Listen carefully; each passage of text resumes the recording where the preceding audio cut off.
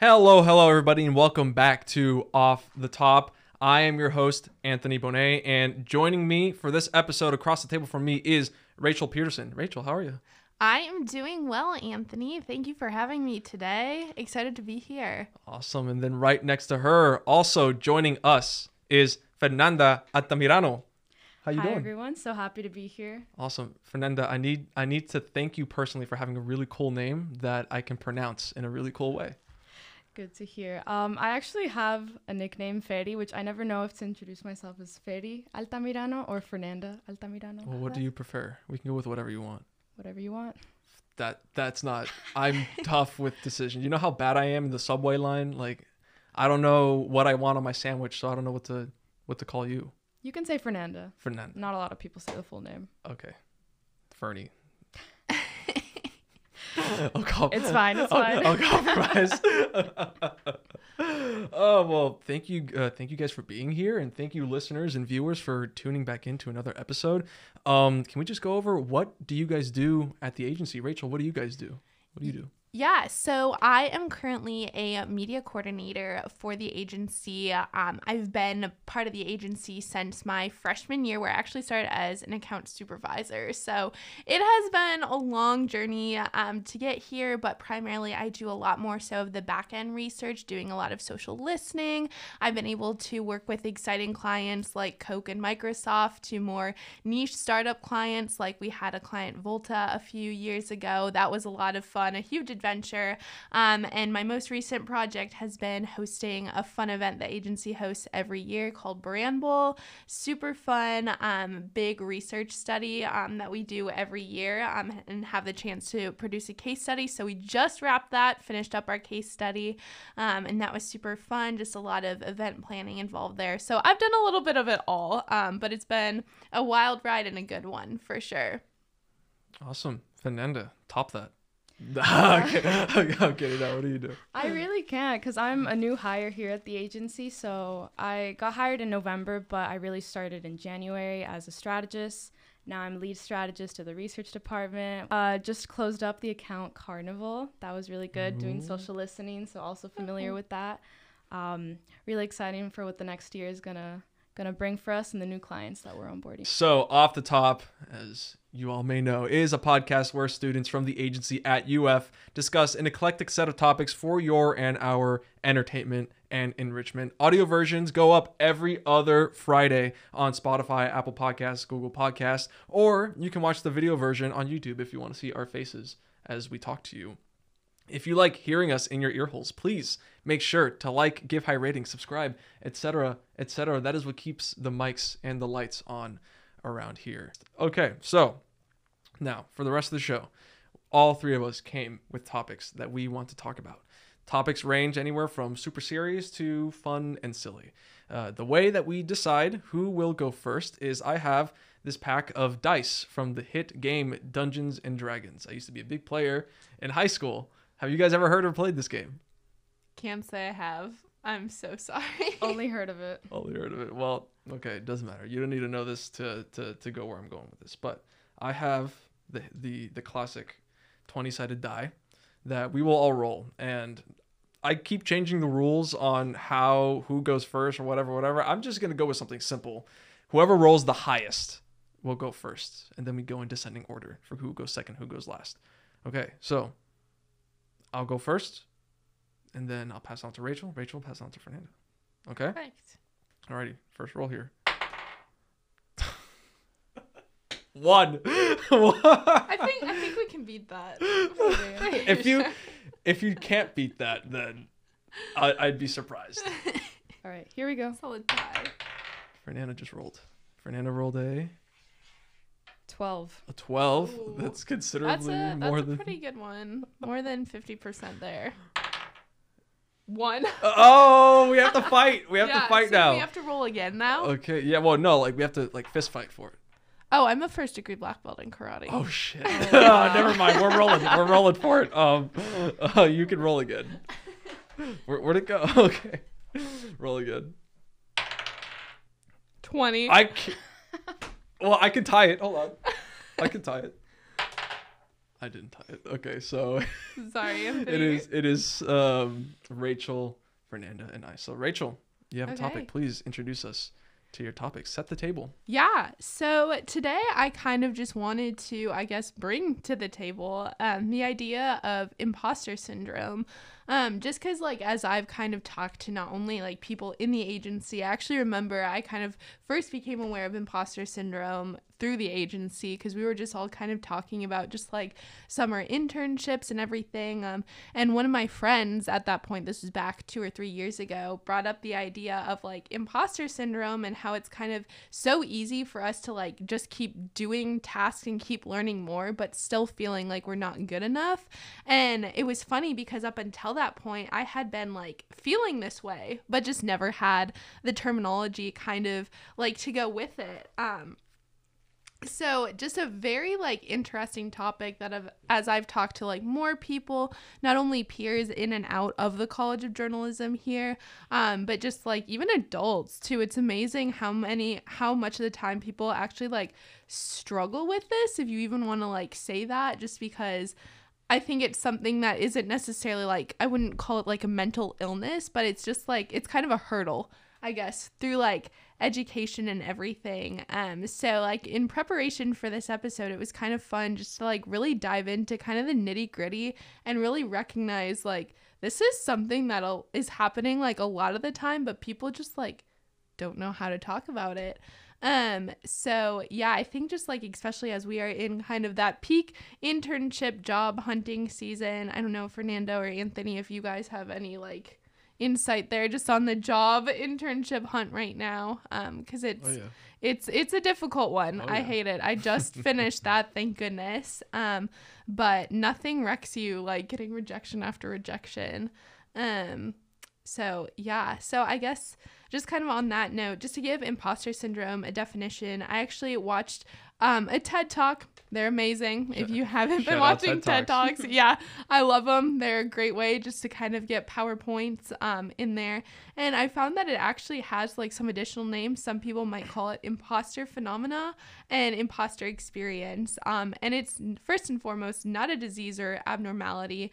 It's just kind of rooted in the idea of like, kind of like I mentioned earlier, like we're doing so much, we're striving to learn more, and it's kind of that repetitive circle of like, okay, like I'm doing all of this, but I still don't feel good enough. So what can I do more? What can I become kind of just like super like broad but super deep in knowledge within. And I know kind of just like in my own experience, even coming into the agency, I remember coming in as a freshman and then in my sophomore year leading an account, kind of like you were saying earlier, Fernanda, just leading kind of Carnival and feeling the imposter syndrome. I definitely felt that because it was like I was being handed these tasks like media pitches and other very industry niche things that I was just like, I don't even know what I'm doing. Like, how am I supposed to be delegating these? And just kind of like doubting my worth really and wanting to gain knowledge there. That was kind of when I first felt this. And really at the root of it all, kind of, I think what hit home for me is it's really imposter syndrome comes when people who might be highly accomplished tend to see others as being equally skilled or accomplished. And I think just even within the College of Journalism, as we see our friends and peers getting these internships with Warner Media and Coca-Cola, and I know for like some of our telecom friends like CNN and just some of the bigger producers in that field, it's hard because it's like, okay, I'm literally not getting any of these. All I'm getting is no. It's like, what am I doing wrong? And that's definitely something that I felt. And it's just kind of like you almost forget that you are so qualified still. Like just even like being involved in the CJC is something like so incredibly cool. And just like the resources we have here, I think that's something that like I've just come to really realize is it's like you are qualified. And that's even an affirmation I have to tell myself like time and time again, is like just even fighting that like you might not be doing as much as somebody else, but that doesn't mean you're not qualified. And that's definitely been, I think, just a big benefit in fighting imposter syndrome. So yeah, like I don't know, Fernanda, if you have any kind of experience, or Anthony to tap in there, excuse me, but yeah, that's kind of just been my experience, and it's been cool to read other stories, but yeah. Well, I feel like the first time that I I guess, kind of defined imposter syndrome was college applications. Yes. big one. That's where it kind of starts for a lot of people. In high school, and so yeah. So I feel like senior year was just kind of an isolating time where everyone is just kind of gatekeeping their journey of applying to university and suddenly getting into all these big name schools. And you're like, how do you get there? How do I myself, like, from the things that I've done, why am I not achieving the same things with that? So some friends of mine that have gotten into the Ivy League, for then me getting into the Ivy of Florida, I didn't really feel that I was as accomplished as them, but I went to the same schools, I went to the same club activities. It wasn't like, of course I deserved to go to like a top school.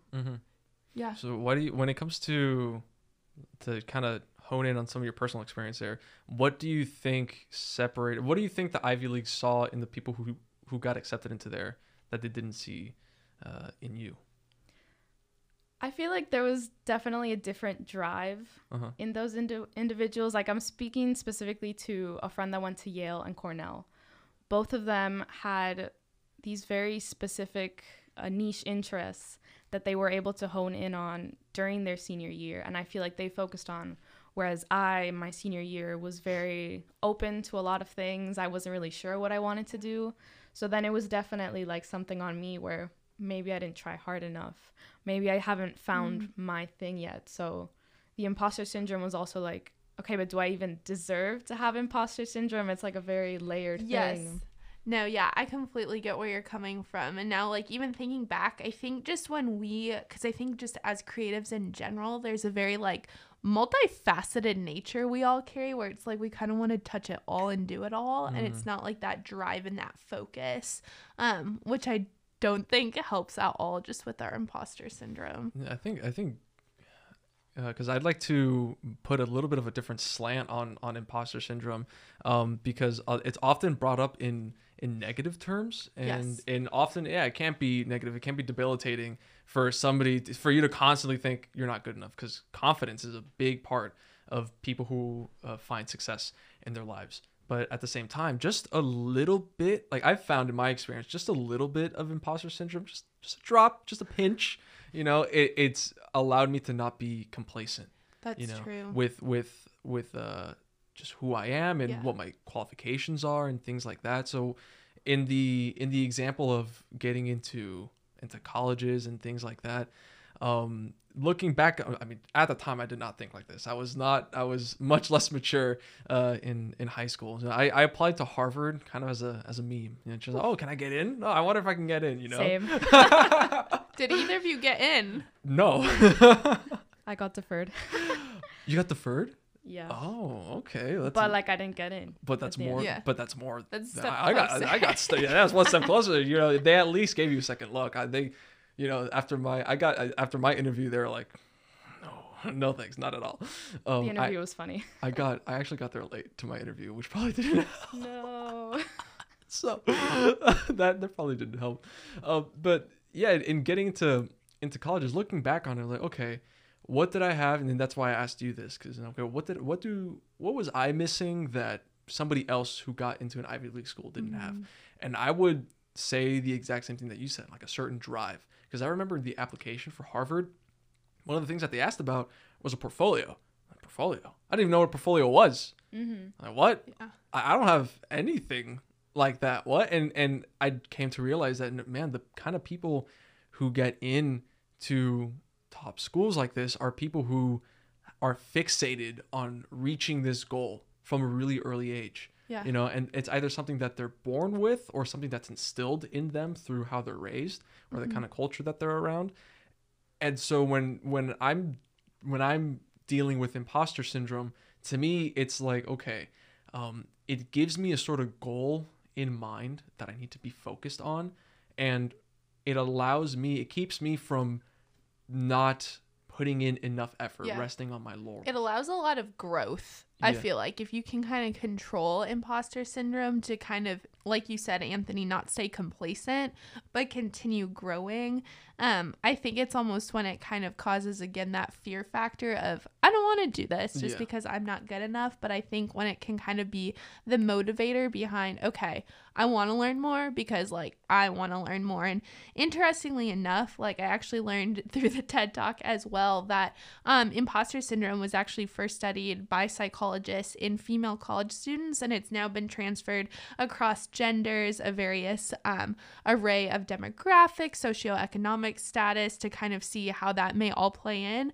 And ultimately, like studies have shown, I mean, kind of common sense here, it would seem, but that even undergraduate students, so like literally our demographic, while receiving high grades in school, actually they felt like they didn't deserve a spot to be there. So I think it's just interesting too to think to the whole kind of Yale discussion too, of like how you were saying, Anthony, like for so many people that has been the goal, and it's like once you reach that goal, where do you go from there?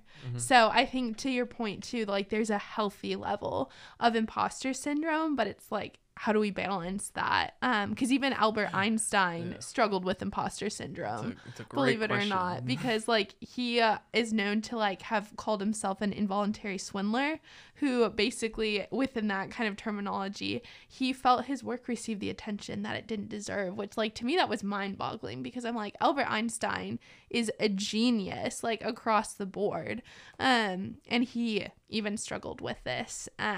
So yeah, I think I really just like the point of like there's just a healthy level of imposter syndrome. It's not a bad thing, depending on the way that you look at it. And I know definitely for me, like speaking through going through now finishing up my 4th year here at the College of Journalism, getting ready to graduate, like it definitely has come in seasons where I felt more qualified for certain things. And then there's other things where I'm like, am I qualified to be here? But it's kind of just like, again, having kind of that I'll get through it attitude, allowing yourself to grow, and then continue to learn.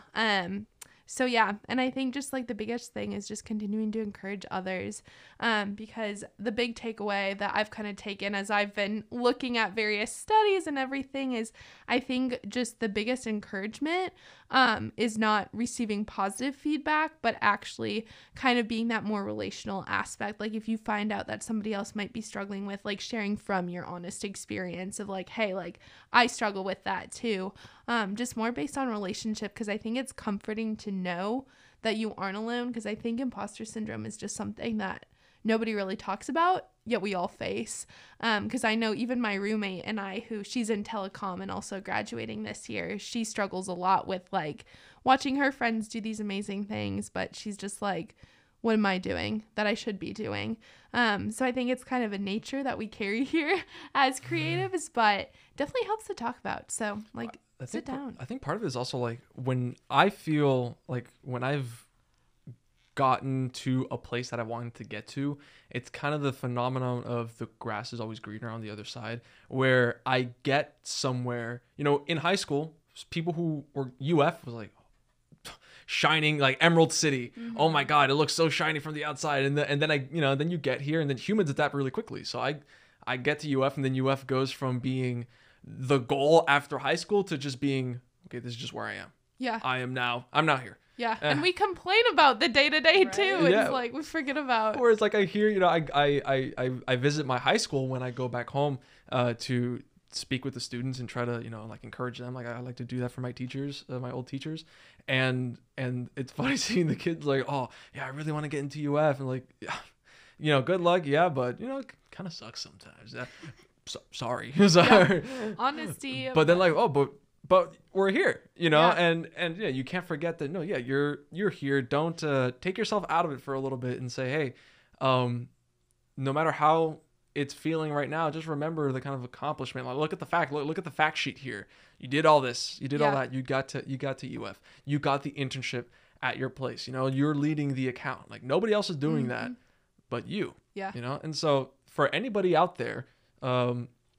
So part of the reason that we do this podcast is to attract more people to try to apply to the agency and highlight the kind of people that are here, so that we can show, hey, we're not just these really talented people that are on the other side of that big glass that's in Weimar when I walk past it. No, we are like you as well. You know, like when you get here, yeah, there's people who feel like they're not good enough. There's people who are going through their own issues. So yeah, there's a great variety of challenges that everybody faces. Yeah. Don't forget that. Don't think that you're unique in the challenges that you face. You know, everybody's going through something. Talk to people. That's what we're here for. Yeah. Yeah. Yeah. Step up, own it, do it, and carry yourself confidently. So, yeah. Yeah. On that note, I mean, it's very easy to learn how to do things. People want you to ask questions and they want to answer them. I feel like the reframing imposter syndrome as like a challenge is so important, but also like there's just so much room to grow if you really find that motivation in yourself and okay, well, where can I create the opportunities for myself? Because even if there are like the systematic issues of, you know, some people just not having the same resources, not being able to like just simply getting into the agency, like there's all those resources that you get once you're in a certain space.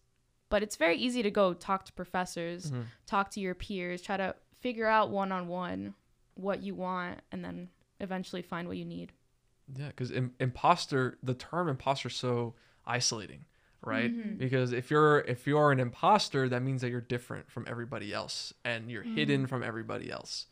So yeah, there is a negative connotation. Yeah, of course. Yeah, I mean that's a negative. Yeah. That's a negative word. So maybe the key to fighting the bad form of imposter syndrome is connecting yourself with other people and not feeling secluded from other people. Exactly. Almost recognizing that it's a shared struggle. And I think it's too interesting to really see where it comes to light. And I think it comes to light in a lot of leadership positions where then it's like you're not the one being delegated to, but you're kind of the one leading the charge. And I know I've had the opportunity to lead incredible teams, just like the Brand Bowl initiative that we discussed a little bit on earlier. And that was just a lot of like active applying of my acquired knowledge just through the agency, through coursework, people management, everything. And it was kind of, I struggled with imposter syndrome within that too. But again, like using that to aid me and just kind of continuing to better myself and fight those thoughts of like, hey, I don't deserve this, while recognizing I do deserve this. Because I think just even looking back now, it's like nothing I've been given over the course of my time at UF has been without reason. So it's like, just again, remind yourself that you are where you need to be. And Fernanda, I know you've had the opportunity to just kind of lead some things during your time here at UF. So would just kind of love to like hear a little bit more about that and just kind of maybe how you've struggled, how you've learned, how you've grown. Yeah, so I feel like your topic was such a great segue into mine. For anyone that doesn't know, I am the president of the Mexican American Student Association here on campus. So we're also known as MASA or UF MASA. Definitely check us out on Instagram. So being a part of MASA is also under this like larger branch of HSA or the Hispanic Student Association. And it's just one of I think we have 900 plus clubs here at the University of Florida. So it's daunting, you know, to first of all be a president and lead just like a very small population in UF campus. I'm not sure if the research has been updated yet, but Hispanics make up about 20% of the UF campus. That is, I think, the second biggest population after white people here. So that's about like 10,000 students. And I don't know how many of those are Mexican, but I do know that like the population that comes to our events are probably between 40 and 70 people. That's a big draw. Yeah. That's a big draw. Yeah. So, I mean, it's been just a great journey for myself because of where I started. I started as just a little freshman coming into UF, going to the club fair. I remember I created a PowerPoint after going through all of the clubs in UF and saying like, which ones do I want to be a part of? And the list probably had like 50 clubs. Jeez. And then trying to narrow down the specific ones that I wanted to find. And the one that ended up interesting me the most, like at a tabling event, was the Mexican American Student Association, because I was like, Wow. I'm Mexican, like I might as well find my people. There's a good fit there. Yeah. It's very relational, relatable. Yeah, and I grew up in Miami, so lots of Okay. Cubans, lots of Venezuelans. Shout out Cubans. I'm Cuban. Yeah. 305 forever. Oh, right. I was born there, not raised there. I was raised in Naples. Okay. Yeah, so just 2 hours away. Pretty close. So Miami was just a very diverse, very Latin, Hispanic community, but I didn't really know many Mexicans growing up, so I was like, this is the place where I can find it. So I started as a general member.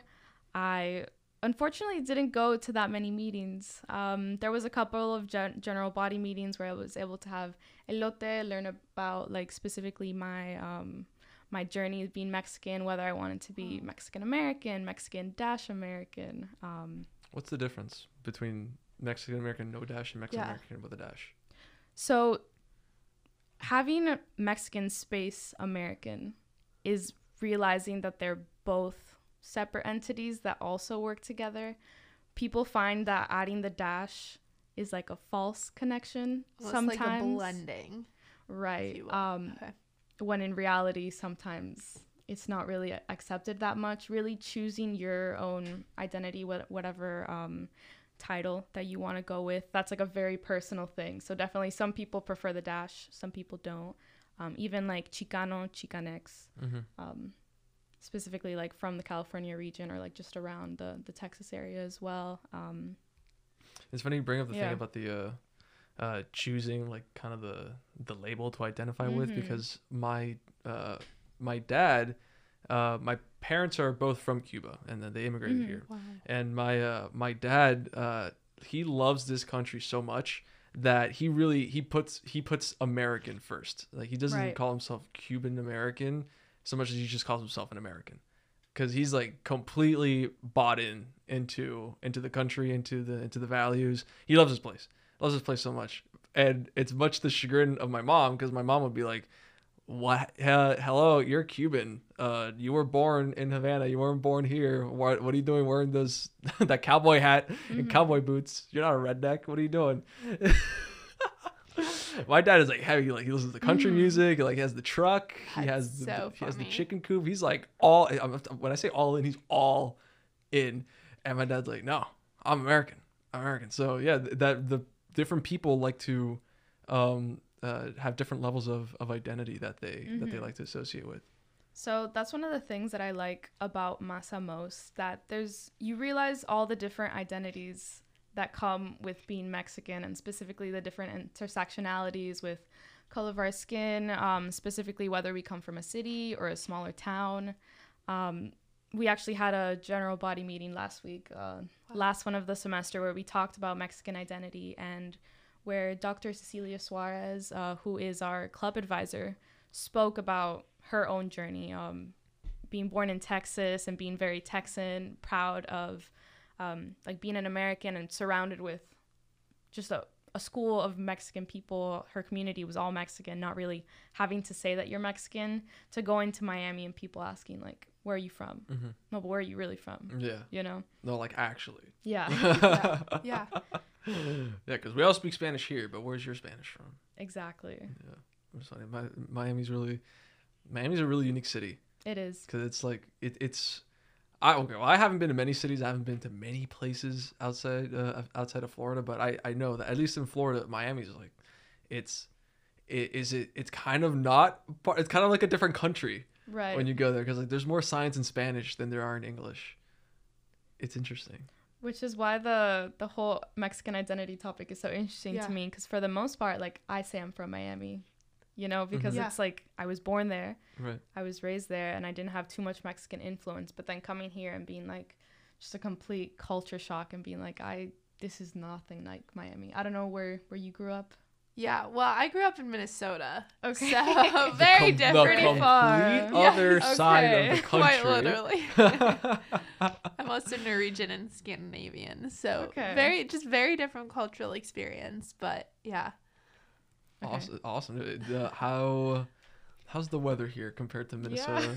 It's very toasty. I moved down here in 8th grade, and I think just even for me, I think coming to a place now where it's like I was around very much people of like the same cultural backgrounds, to even like moving down here and being exposed more to like the Latinx, Hispanic cultures. I think it's been just like even a really cool growing opportunity for me. And I think just even like coming through college now and being exposed to organizations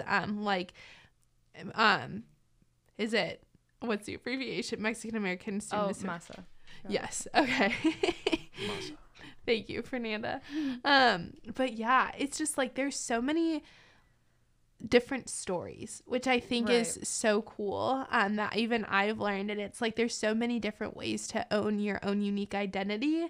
But yeah, ultimately, Anthony, to answer your question, definitely a big culture shock, multiple levels coming down here, but it's definitely been cool. And yeah, now as I move up to Georgia, who knows? That'll be a whole new Going all over the place. culture experience. Yes. I have family who, when they came, cousins who, when they came from Cuba in the 80s, they skipped Miami. No, well, they went to Miami first, but then they went to Michigan. Of all places. Like, I can't believe they went from warm to like extreme cold, because it is an Arctic tundra up there. They went from Cuba to Miami to Grand Rapids. Like, what? That's like, a big jump. Like, that is, yeah. hats off to them. That takes a lot of bravery to move away. I did an episode with Cherry and Cherry Chick, and she talked about birthday. Happy birthday, Cherry. Oh my God. When we're recording this. Happy birthday, Cherry. And she was talking about how she moved, she moved from Hong Kong to here. And like, man, people like that, like who move to completely different places, and it's a different temperature, different climate, different language, different culture, different food, different everything. Yeah. One of the things that's great. I love that you bring that up, because one of the things that they say is like, man, I miss the bogaita, the congri, the rice, the beans, all that stuff. Like, love rice and beans, the good authentic. Yeah. Oh my gosh, yeah. But for me, it's Midwestern hot dishes. Okay. So Midwestern hot dishes. So basically, it's casserole, but we call it hot dish. So it's basically anything you bake in like a big glass, like 8x10, like tater tot hot dish. It's a lot of heavy, creamy gravy. So again, a very different cultural experience. But when warm in the cold. Exactly. When you're in the cold, it makes sense. You need a lot, yeah. Yeah, you need a lot to fill you up and keep you warm. You really do. When the blizzards. Yeah, literally -16. That was the coldest. Are there any Dairy Queens up there? Oh, that's where Dairy Queen was founded. Oh my God. How do you think? I can't imagine selling a Frosty to somebody in Minnesota when it's freezing outside. I want to say, I could be so wrong on this, but I'm pretty sure they closed a lot of the local Dairy Queens during the winter because it got so cold. So they would be open like water parks from Memorial Day to like Labor Day. Oh my God. And then close them. Fernanda, in your experience moving from Miami to Gainesville, because we were just talking about food, has the food been any to your liking in Gainesville, or is there something that you're missing here?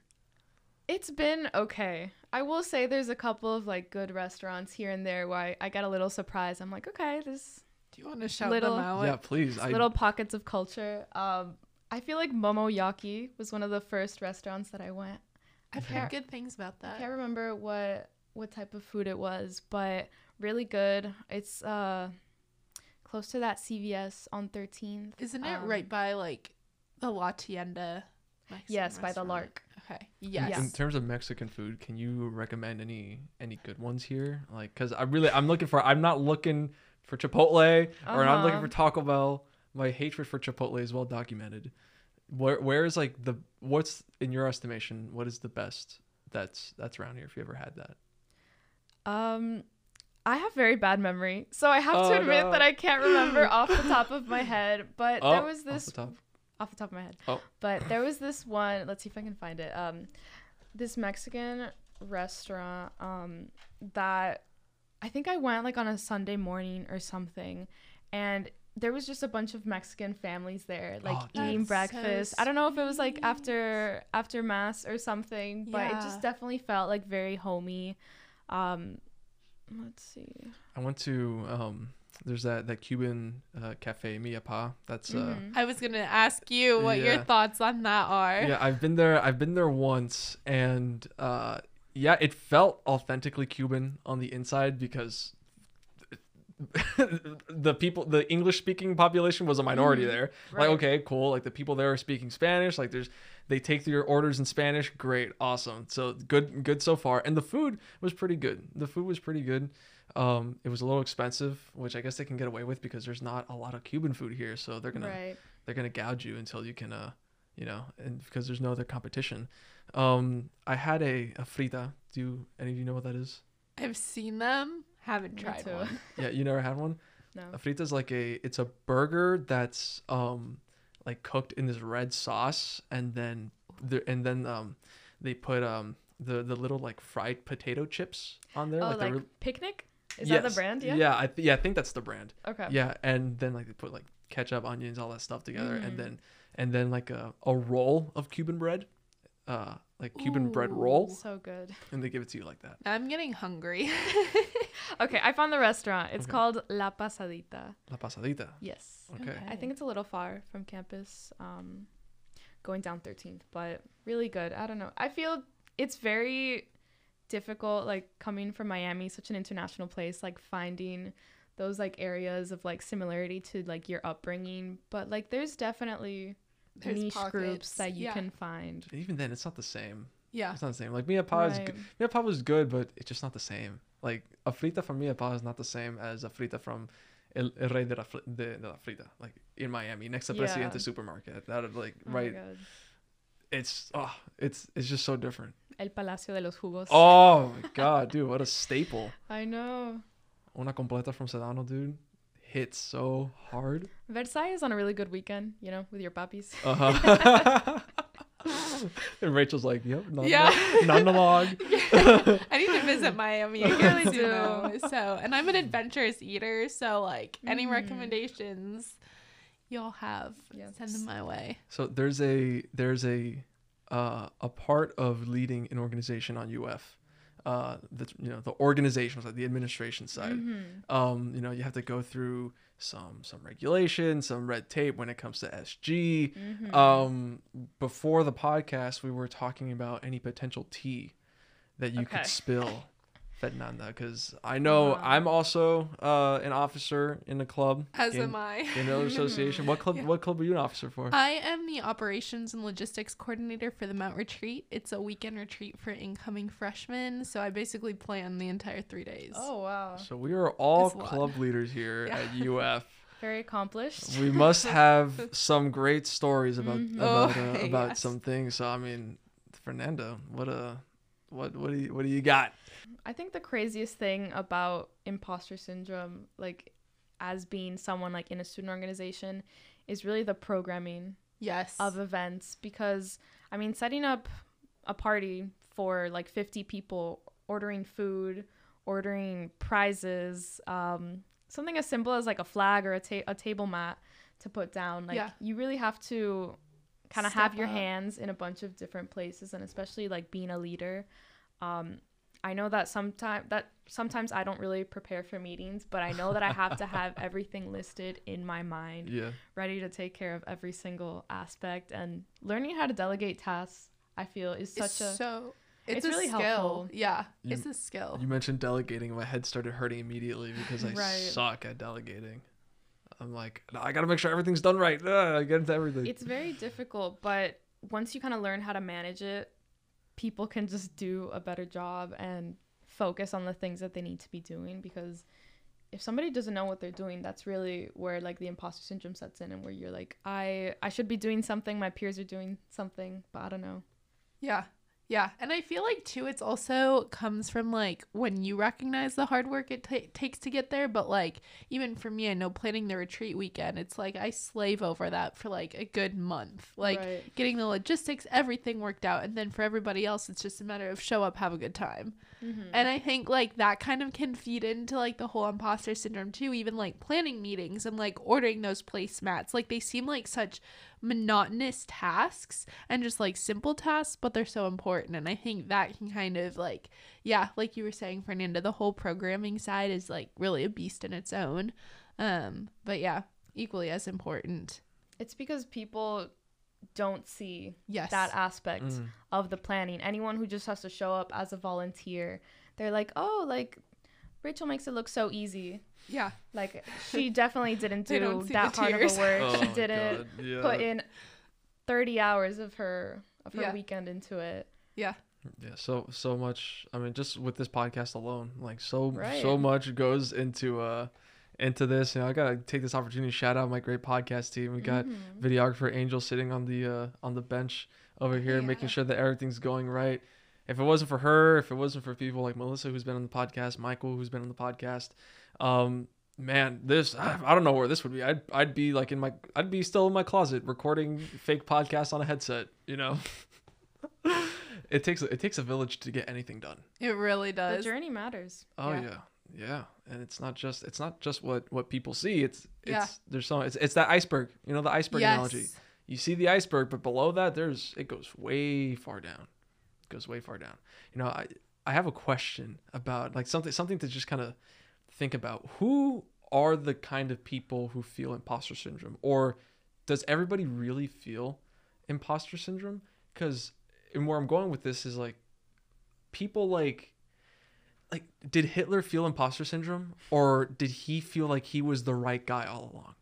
You know, like where like did people in history who were behind, like who we think of like totalitarian dictators, people like that, people who are, you know, deemed as like, hey, bad people, did bad people feel that they were imposters, like they weren't qualified? Or did they believe their own hype all along? Because I feel like they must have, right? Because there's that saying that like a villain always feels like they're the good guy.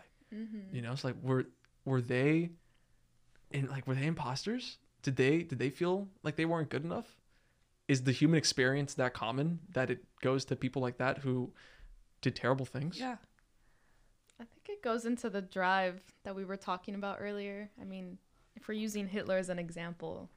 I took it to the extreme because I mean you have to like you kind of have to go to the extreme to like find the answers that you're looking for sometimes, and then work your way towards the middle.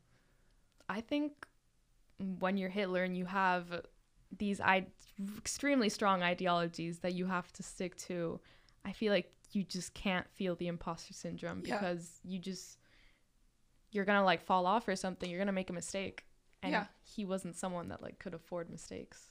Yeah.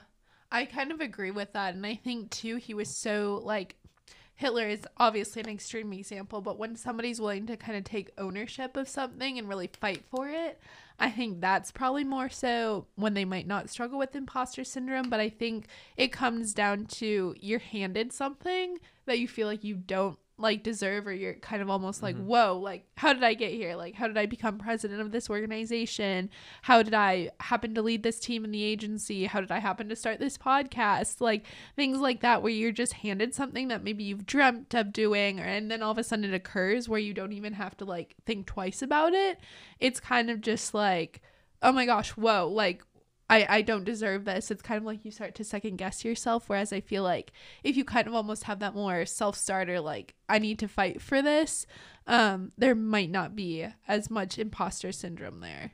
Yeah, So there might be a level of arrogance and narcissism that you have to not feel imposter syndrome. Like a threshold. Yes. Right. Like there's a point that you get to, you know. So yeah, like the imposter syndrome might be what connects the sane people together. Like if you find somebody who has imposter syndrome, then congrats. Like you're passing all like the right steps to be a decent human being. You're normal. You're more not normal, because you know everybody has their quirks. You're human. You're human, right? Like we can relate to you. Like okay, good. Like you're humble. You're not tasting yourself too much. Like you're not. You have a little bit more of a level head. Yes, level head. Yes, please. Have a level head. Be fair. Be humble. Man. No. So my topic, I've been interested in ever since high school, when I learned what political efficacy was in AP Government. I've been interested in how people perceive the power that they have to affect change in society or in corporations or whatever. And with that comes like customer efficacy. If political efficacy is believing that you have the power to affect change in your political environment, then consumer efficacy is believing that you have the power to affect change in a company or in the market. So I kind of want to explore this idea of, do we think that customers have the kind of power to affect change? Because and that presents itself in things like boycotts. Before, when you look back at things like the civil rights movement, for example, boycotts and walkouts were a big part of their strategy to show that, to get their message across, to affect change in their environment. Is that still effective? In some of the research that I was doing for this podcast, for this episode, I came across like a data point that says, hey, 88% of consumers want companies to help them to make a difference. And this graph here, this is an article from Forbes.com. The graph is, do you think personal actions like donating, recycling, or buying ethically can make a real difference in the world? 51% say yes, they make a big difference. 45% feel that maybe they make some difference. And the 4%, the cynics, think no, they don't make much of a difference. Now, this graph and this data kind of contrasts with some of the personal opinions that I've gotten, like from friends and from other people listening to other podcasts, where they feel like no, they'd have no efficacy at all. So do you guys, I want to open this up with, like, do you guys feel like you have any efficacy when it comes to affecting change with your buying decisions? Do you have any initial thoughts? I will say that I feel like so many factors have to go into play. First of all, how large is this company that we're talking about? Because if we're talking about something like Coca-Cola, who has had issues with supply chain, with wages, with specifically the countries that they're working with, I know government funding is always a huge thing for these companies, like how much land they take up in a smaller country, and like the labor that they use from there. I feel like it can be very overwhelming as a consumer to think, oh, I could have an effect on Coca-Cola. But eventually I think, oh, well, it would have to be a smaller company. It would have to be someone who has those leaders that are willing to listen. I feel like if there's not like a face to the company that I can put to someone that's like has open ears and is willing to listen and give me the time, then I don't really know if the efficacy will be successful. Yeah, I kind of agree with that point too, Fernanda. I think just like really knowing the company at the core, because obviously if that's where I struggle too with like me as one consumer, like how much of a difference can I truly make just with my own purchasing habits. But I think too, it kind of comes down really to your own moral compass too. I think that's a huge in like kind of what do you stand for personally, because for some people, purchasing from brands who are maybe more sustainable might make them feel better, and for others, it might be something else like animal rights or something like that. Something that kind of jumped out to me, I know, as we were kind of starting to discuss this topic, was with the whole like Black Lives Matter and greater representation pushes for other minorities, and kind of purchasing from brands that kind of fight for just minorities or minority owned, whether that be a Black owned business, a Latinx owned business, and just watching kind of the consumer shift that way, as well as also corporate social responsibility. So really looking at kind of like, what are these businesses doing for these communities? I know those are kind of two, like, I guess, hot topics right now for consumers. I will say though, for like me personally, like I haven't really been the best, I guess, consumer wise at just like purchasing from brands that are like fighting for making a difference, but yeah, because for me it's a lot of times just about where can I get the cheapest alternative for this, and I think as college students that's something we don't really have a lot to choose from, so it's just more so like what's the most like bang for my buck, if you will. So yeah, but this is an interesting approach for sure, just some more food for thought, definitely. Yeah, I'm glad that you bring the thing about buying cheap because we're college students, and yeah, I mean, price plays a big deal in how, and obviously in how consumers make their decisions. And it's interesting to me too, because you talk about environmentally friendly products, like those are automatically, I feel like, twice the amount that I would pay for something that might not be, because it's recycled or whatnot. And it's just like, how am I gonna afford this? Like, I want to, but yeah, it's difficult. Yeah. It's difficult, I think, for people to stick. Well, no, I'm not gonna say it like that because that's putting a lot of blame on people. But I think just with how the way the market is set up, it's difficult to stick to morals when you're making buying decisions. Because if you're a college student and you want to buy a cheap T-shirt because, you know, like, whatever, your old T-shirt broke and then you need a new one, like, okay, you only have so much money. You're going on Amazon and you see, okay, well, there's this one, you can buy a plain Nike T-shirt that a bunch of children probably slaved to make for, or you can buy another T-shirt that's like, oh, it's made in America, it's, you know, fair wages, everybody was treated fairly, and it's more expensive. Yeah. Like, well, shit, I want to support American made, and I want to support all the things that I agree with, but right now I need a cheap T-shirt. Yeah. I'm sorry, my paycheck hasn't come in this week. I need a cheap T-shirt right now. It's hard. Yeah. It's hard to do that stuff. And yeah, I think you see a lot of people just kind of, I don't think a lot of people think about this, you know, because you can't. You would be so distraught in thinking about this kind of stuff. There's a lot of pressure on the consumer to be the one to make the right decisions because we have so many technologies at our disposal, just to be able to compare prices, to get coupon books. I think as a consumer in general, like, they want to spend less. They don't have time to be comparing prices or looking for the best deals. The people that need to buy cheap are the ones that really can't afford to be doing those boycotts or taking time out of their day to write letters to, like, Mr. Target, whoever Target. He may be. Yes. Mr. Target. And like it's not our job, right? You know, to make those sustainability decisions, to check up on the wages that companies set for their workers. It's really, like, you know, the government that should be setting those wage minimums. The companies, the spokespeople. When you first mentioned Efficacy, I thought of Billie Eilish. She actually only agreed to be a part of the Met Gala if all designers, like, banned fur from the red carpet. So I feel like it's people with influence that are able to make those decisions and also have time to make those statements. And affluence. Exactly. Yeah, that's the kind of things that we're talking about. These are first world problems, right? To have the time to think about such things and the time to worry about whether or not you're making the right decision. Whereas somebody else who's you know, has a family, is just trying to make ends meet, like they don't. I mean, they don't think about it because they can't think about it. They don't. I mean, they're not gonna.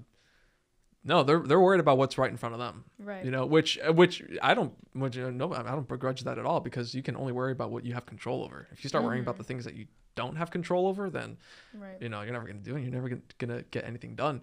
But then for the people who want to try to buy better, consume better, make change, I mean, I admire this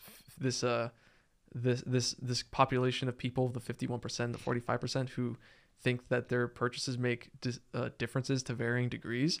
But for me, like, as a gamer, for example, there's a big trend in the video game industry with countries like China and Saudi Arabia, who have very stained human rights records, you know, and really you know, different types of economies and ways that oppress their people.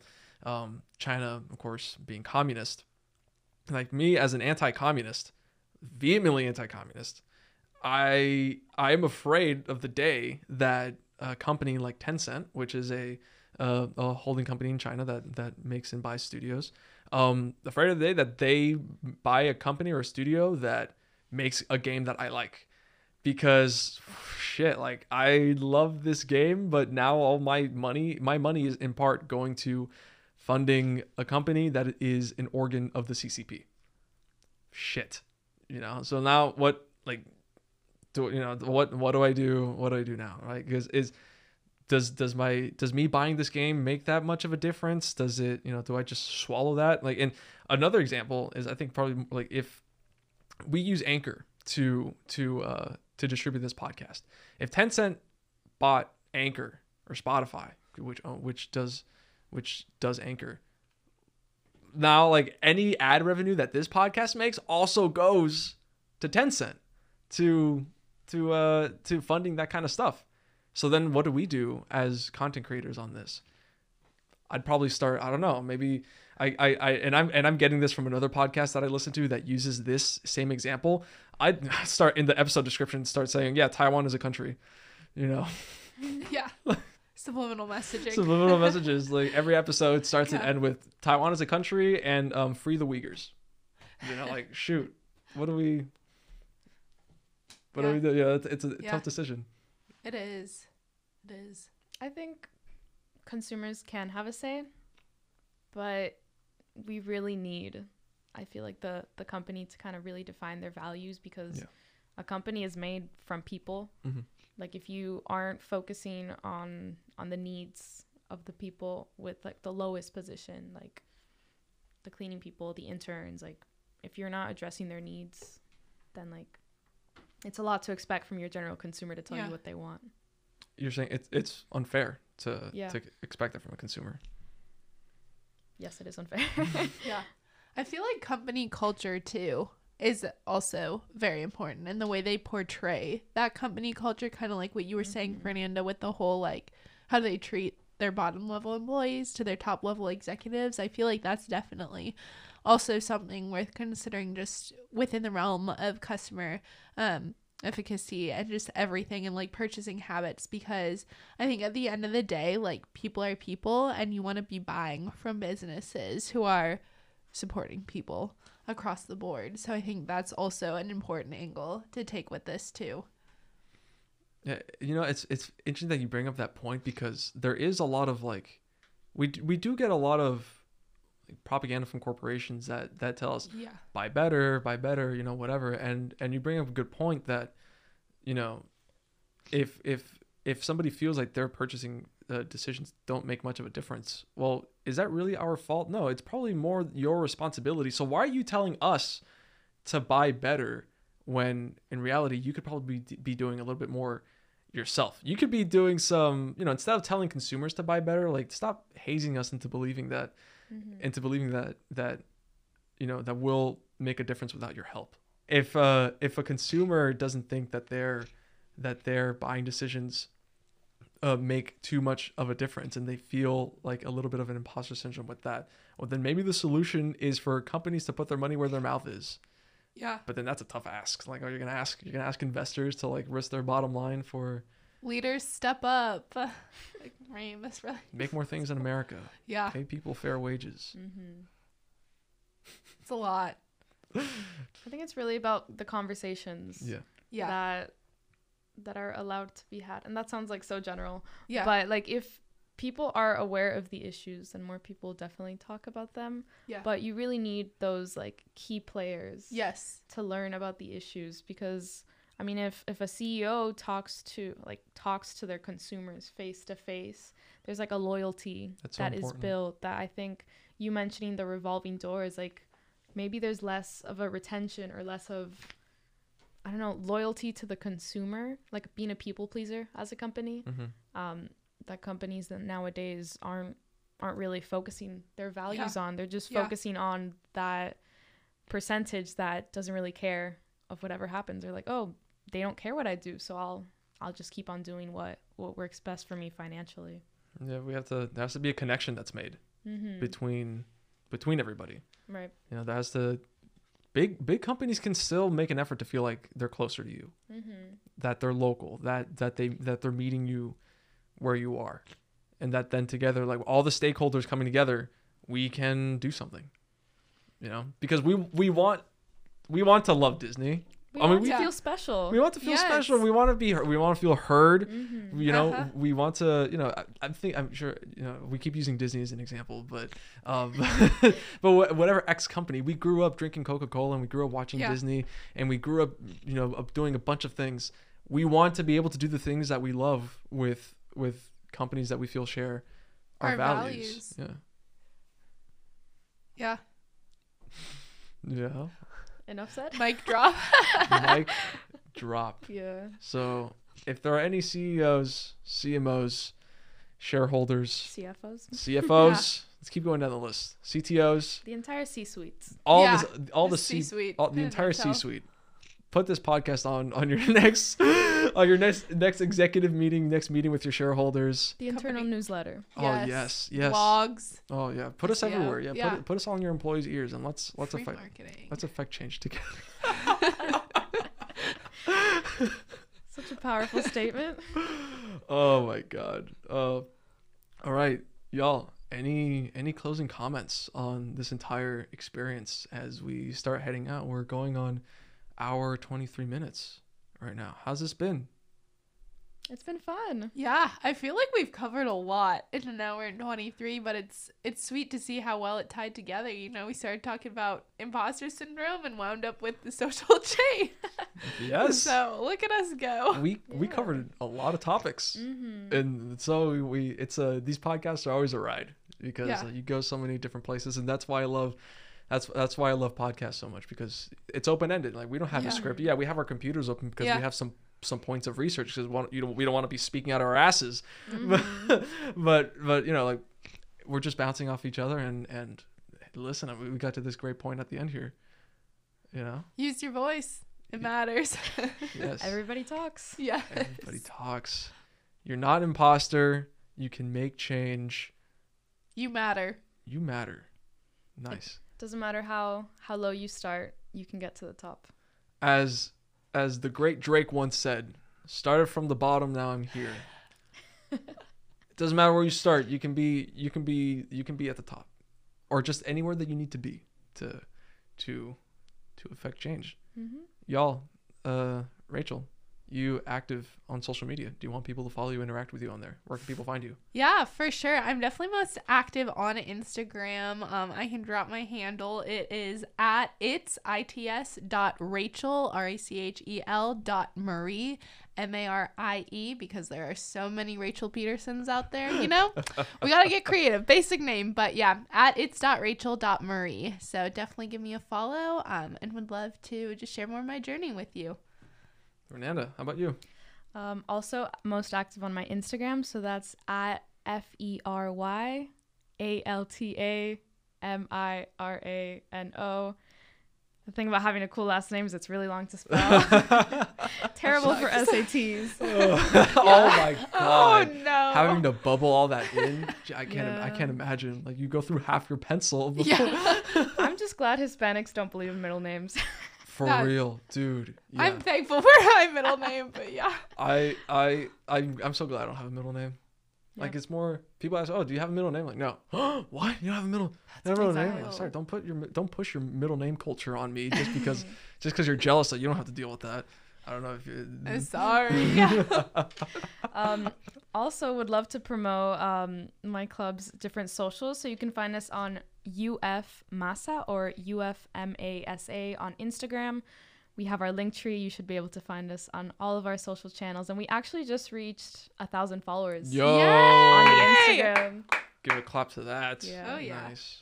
Awesome. Big Yeah, milestone. So fun. Mhm. Uh-huh. Do you want to plug your club's socials? Or? Yeah. You can definitely follow us at Mount Retreat on Instagram. It's literally at the Mount Retreat, which it is the MOUNT Mount Retreat. So yeah, the Mount Retreat, all one word. It's great. I personally don't know how our Instagram is doing. Melissa Rodriguez, actually in the agency, Shout out. manages that one Yeah. too. So she's killing it there. But yeah, it's a good time. Awesome. Yeah. Well, I guess I'll go ahead and plug my clubs and Yeah, why stuff not? as well. I mean, if we're already doing it, yeah. So my club, Game Developers Association, we are on Instagram at UFGDA. We're also on Twitter at UFGDA. I also don't know how many followers we have, but You know, we're getting there. Hopefully one day we'll reach 1,000 followers. And also, if you're interested in joining the club, there are no dues, there are no nothing. You're interested in game development, learning more, whatever. It's just a matter of joining our Discord. We have a Discord page, and the link to that Discord is in the bios of the Instagram and Twitter. So we'd love to have you. There's so many people in there, industry professionals. Like it's popping off in there. For myself personally, I'm not very active on Instagram, not very active on Twitter. I just kind of lurk in the shadows, but I do have a blog on Medium that I have some things that I write on there. Sometimes, maybe in the next year or so, I'll update it with something new. But for the meantime, you can find that medium.com/@AnthonyBonet. I have things on there, essays about video games, and some short stories that are interesting. And that's all I'll say about those short stories. And I do game development, and you can find my games at anthony-bonet.itch.io for some of the games that I've made. And for the agency, for the show, you can remember that you can find this show on Spotify, Apple Podcasts, Google Podcasts, and YouTube. If you want to like, comment, subscribe, rate 5 stars, that would help us a lot to get discovered as we build an audience and try to connect with, all the CEOs of all the big corporations across the world. Real social change. At Disney. At Disney, if you want to give us a follow, Disney, Mickey Mouse, I know you got a phone. You can follow the agency itself on Instagram, Twitter, YouTube, TikTok at the agency at UF. The agency at UF is our handle for all of our social accounts. LinkedIn as well, if you want to connect with us on there. And we have a website, so if you're curious about seeing some case studies about our work that we've done with clients, you can head over to our website, theagency.jou.ufl.edu. That's, again, theagency.jou.ufl.edu. These websites, these EDU websites really get long in the tooth. Yeah, they really do. A little bit much. But right, there we go. Train coming to a stop. Choo choo. Thank you, Anthony. Yeah, thanks, Anthony. Thank you guys. Thank you, Angel, for guiding us along and make sure the video's still recording.